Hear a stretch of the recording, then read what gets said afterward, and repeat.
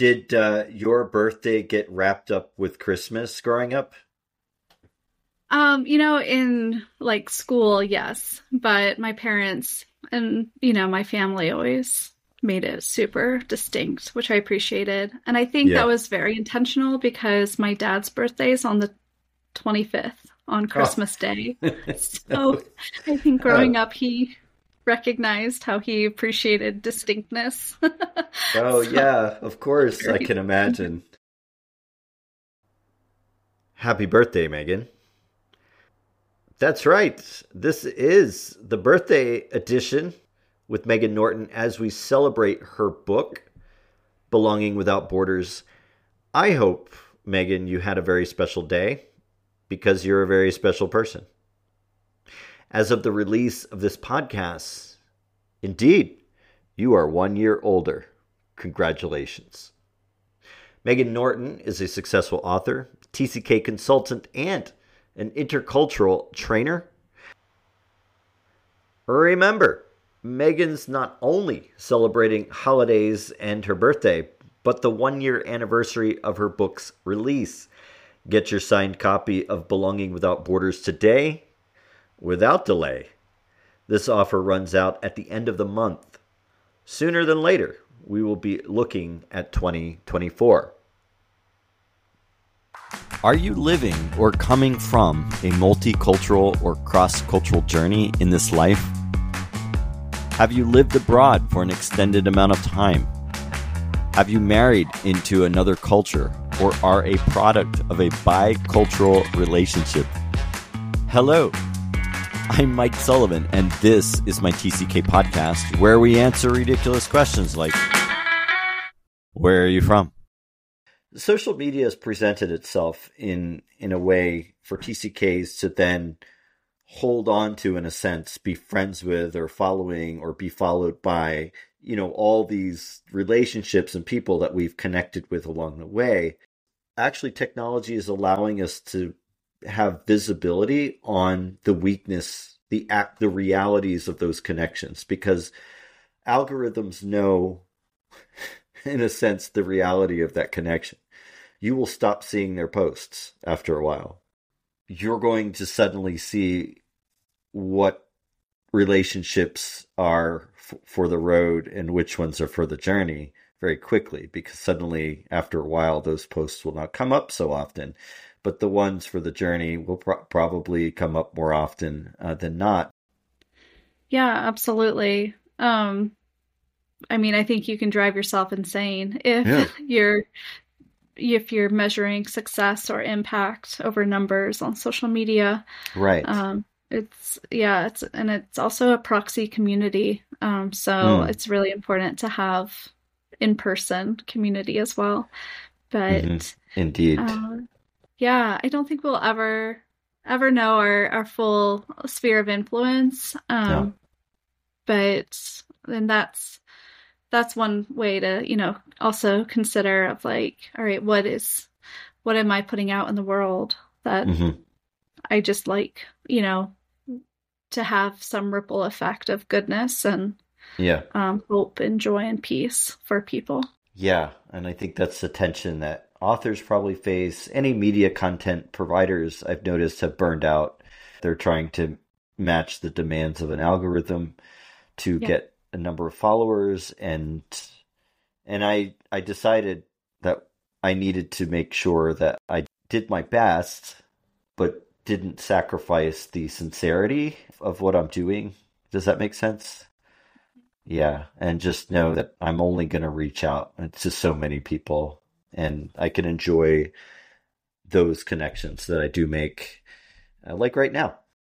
Mike, you're creating an amazing community of listeners and helping, there's just going to be so many people who are encouraged and feel seen because of this. So I appreciate you sticking with it. I mean, podcasting, it's hard work. So I appreciate you doing it. Yeah. Well, yeah. And maybe it comes from feeling unseen for a time, right, in our past, and not just going back to, in a section of your book where you talked about being valued. And I think for me, that's kind of become a core purpose in a sense. I had a student, we were doing a Q&A, and they asked me, they said, what's your purpose in life? And I guess they were just trying to kind of throw a question out there. It was difficult to answer. And I just looked them straight in the eye. And I think for the first time in my entire life, this happened about 4 or 5 weeks ago, I looked them in the eye and I said, for the first time in my life, I don't even hesitate to answer that question. I said, I know that I'm here to make people feel valued and heard. And I'm really okay with that. And there's a lot of peace in that. Definitely a lot of peace in that. Let's talk about FOMO and JOMO. Can you tell me about FOMO and JOMO? Yeah, so FOMO being an acronym for the fear of missing out. That's right, and FOMO. JOMO being the joy of missing out. So FOMO, actually, I wonder if this is like more of a millennial term, because I'm not hearing many Gen Zers use FOMO anymore. But right, yeah, basically it's quick, right? The terms change very quick. I used FOMO the other day with a bunch of Gen Zers, and they're just looking at me like, "What is that?" It's like, you guys still know Rickroll, but you don't know FOMO. So I don't know. It's weird. Pick and choose. Anyway, go ahead. I'm sorry. Right. So for our Gen Z listeners, millennials use the word FOMO of, when actually looking at social media, seeing posts of friends who perhaps went to a party you weren't invited to, or maybe you already had plans and you could go to another event you were invited to. You have this fear of missing out of that experience. Mm-hmm.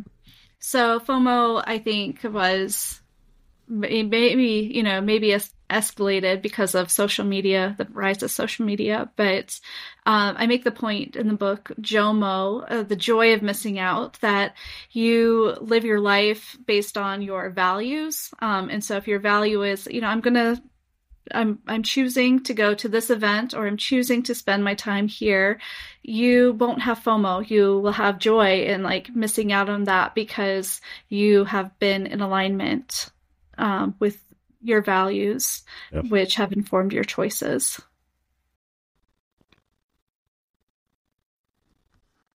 I like this. Did you make this up, or did you borrow this? Where did you get this? A chameleon emerging from a bag of Skittles. Oh my word. I had that written down in one of my journals. So I think I must have co-opted it from somewhere, but I don't know where. I don't know, but that's amazing. A chameleon emerging from a bag of Skittles. If you want to really just, throw a TCK or ATCK into a frenzy, just throw a bunch of contexts into their world at once. And they will be, I don't know what to do with this. I already said it on the podcast, but there was I was in Istanbul. I was meeting the daughter of a Korean friend of mine, and we were at an Arabian restaurant. And these young ladies were fluent in Turkish, but the waiter didn't know how to speak Turkish. He only knew how to speak English and Arabic. And they wanted to order, and they're just suddenly frustrated. And they ask the waiter in English, they're like, "Does somebody here speak Turkish?"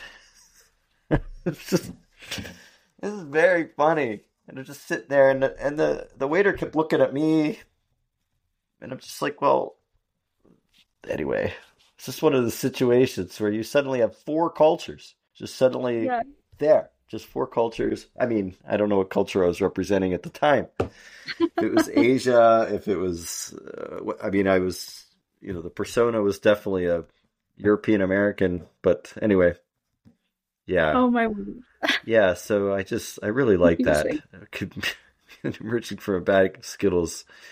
I have a tendency to sweat when I get nervous. And so when I would deal with an American or and Far Eastern situation where I had both of them, those were the most difficult for me to navigate, for sure. And I wasn't sure which one I wanted to please at the time.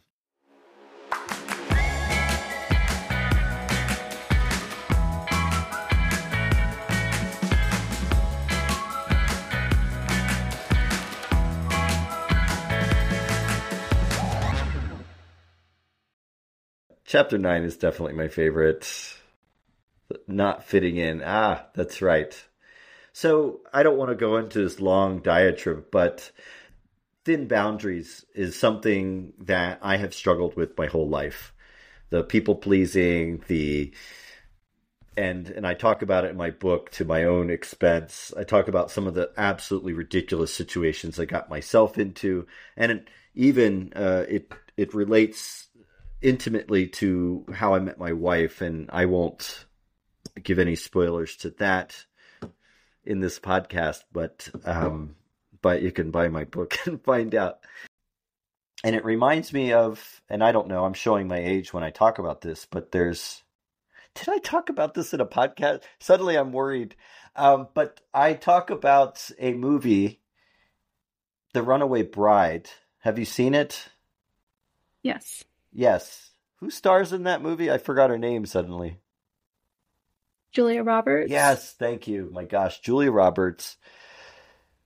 And there's this whole thing with her suddenly being afraid of commitment and ditching her groom there at the altar each time. And then suddenly, of course, there's a journalist who's interested in the story of this runaway bride, played by Richard Gere, and he falls in love with her, of course.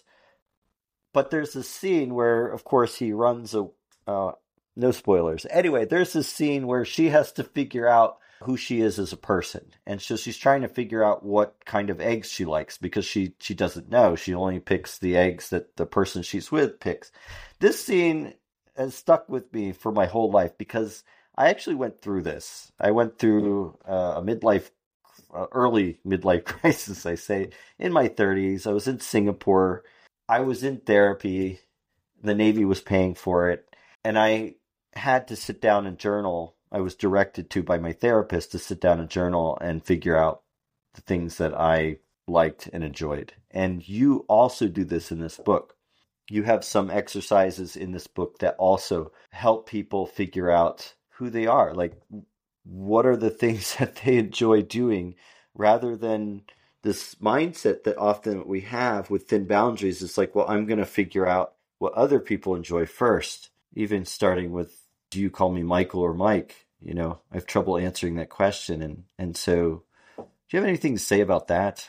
I have a whole book of what I say about that. Yeah, I guess. Yeah. No, you bring up, a foundational part of belonging. It's who are you? Who am I?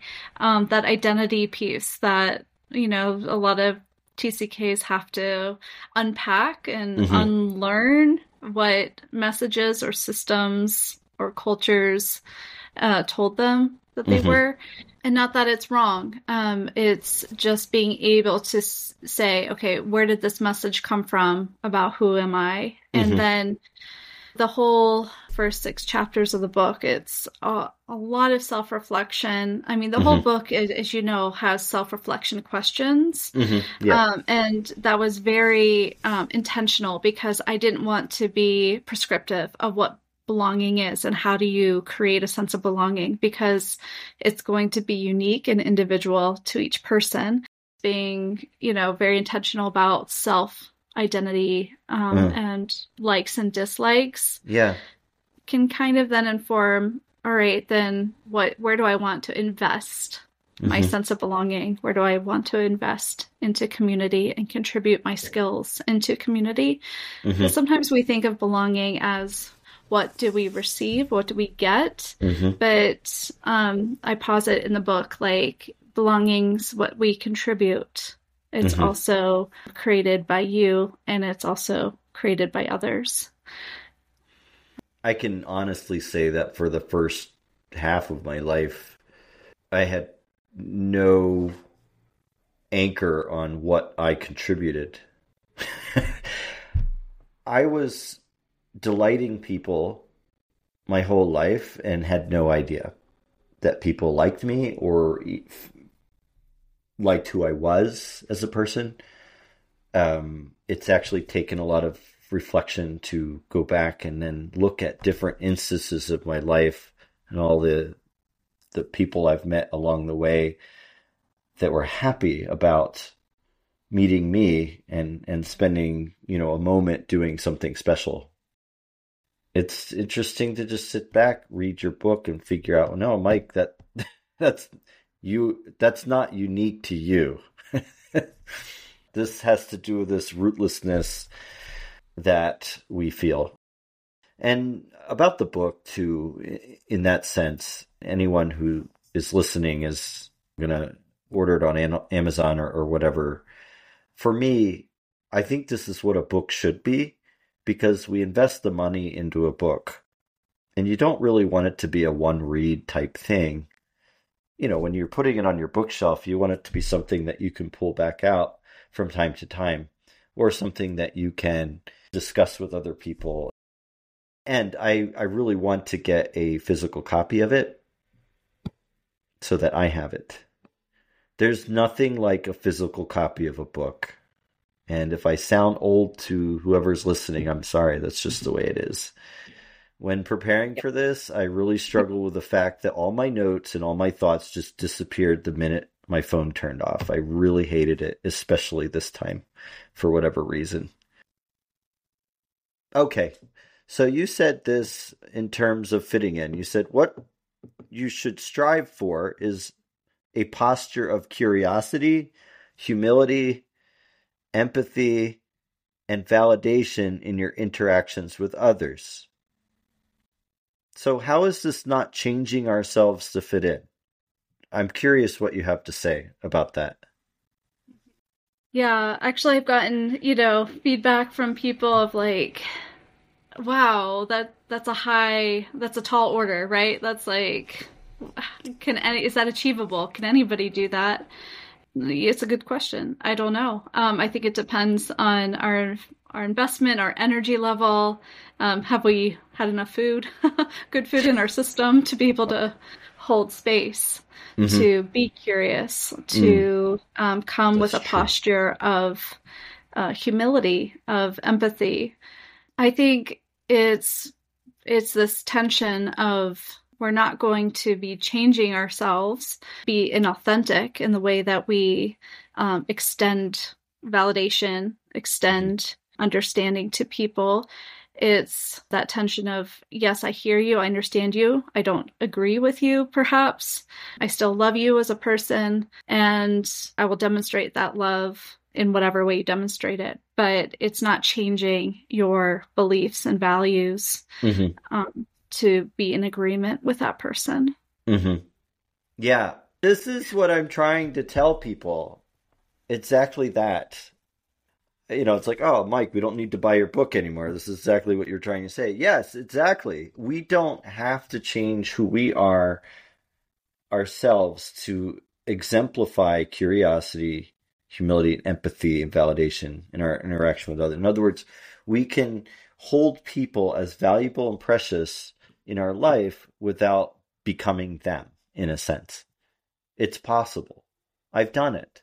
I've made a load of mistakes along the way, and that's my book. So it's kind of entertaining, as you see in my book, how I've failed, but been put into these positions over and over again to learn about different people and who they are, and just appreciate them, and then walk away with a new set of values. They're extremely important for us to love and relate in a polarized world.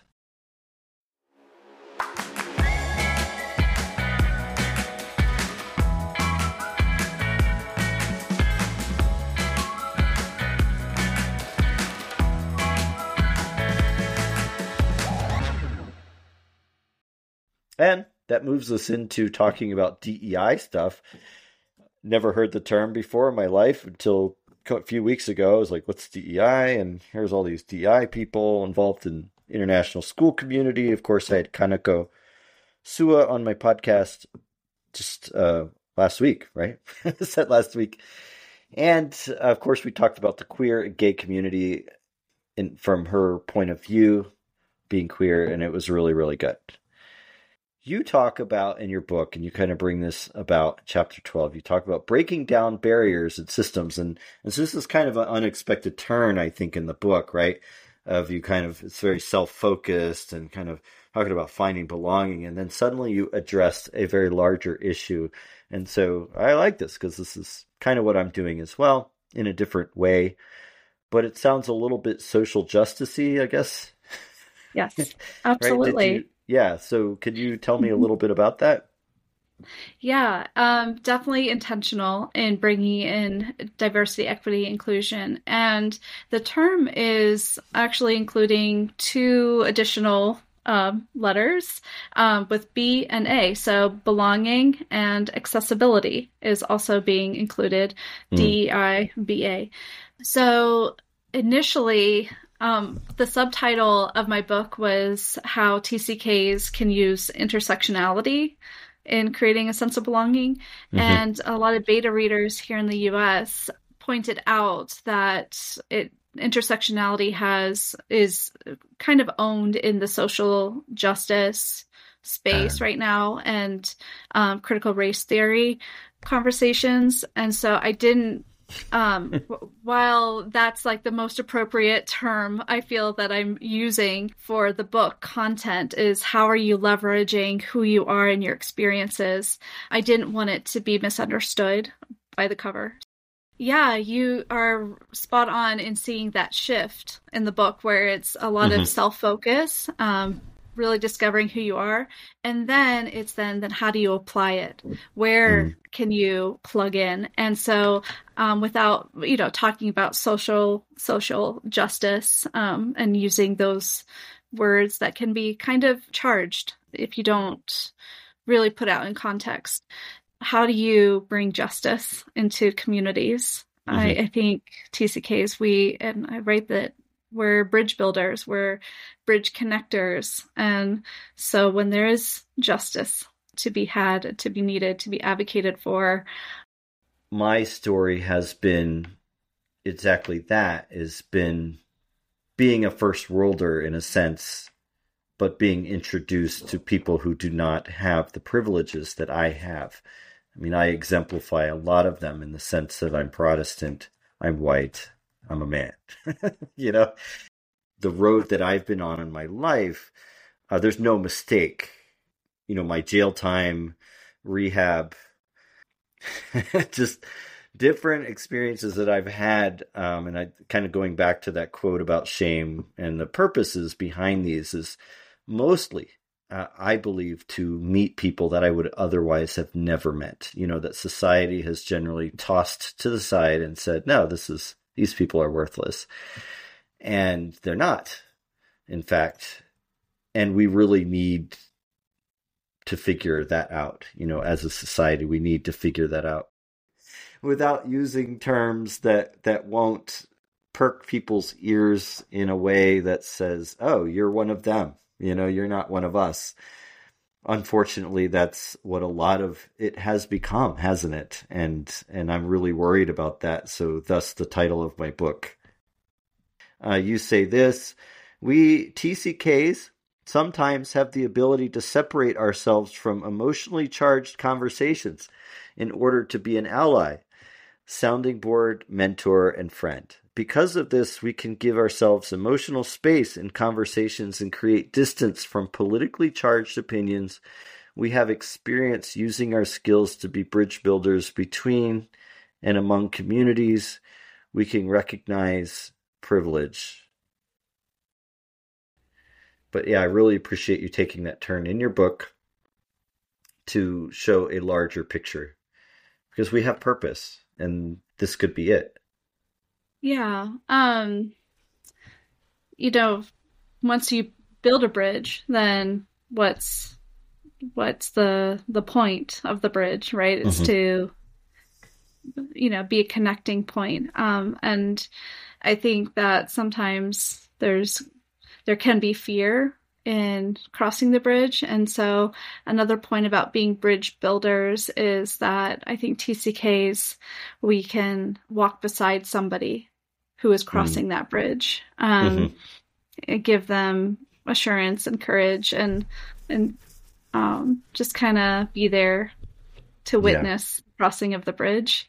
So, you know, we use that term bridge builder, but what's the next thing after the bridge is built? You have a spiritual component in your book, and to be completely honest with you, and I was trying to finish more of the book this morning. And yeah, like I said, this is not a book that you could just race through. I mean, because it's really, it brought a lot of tears to my eyes. It tugged at my heart on so many levels. And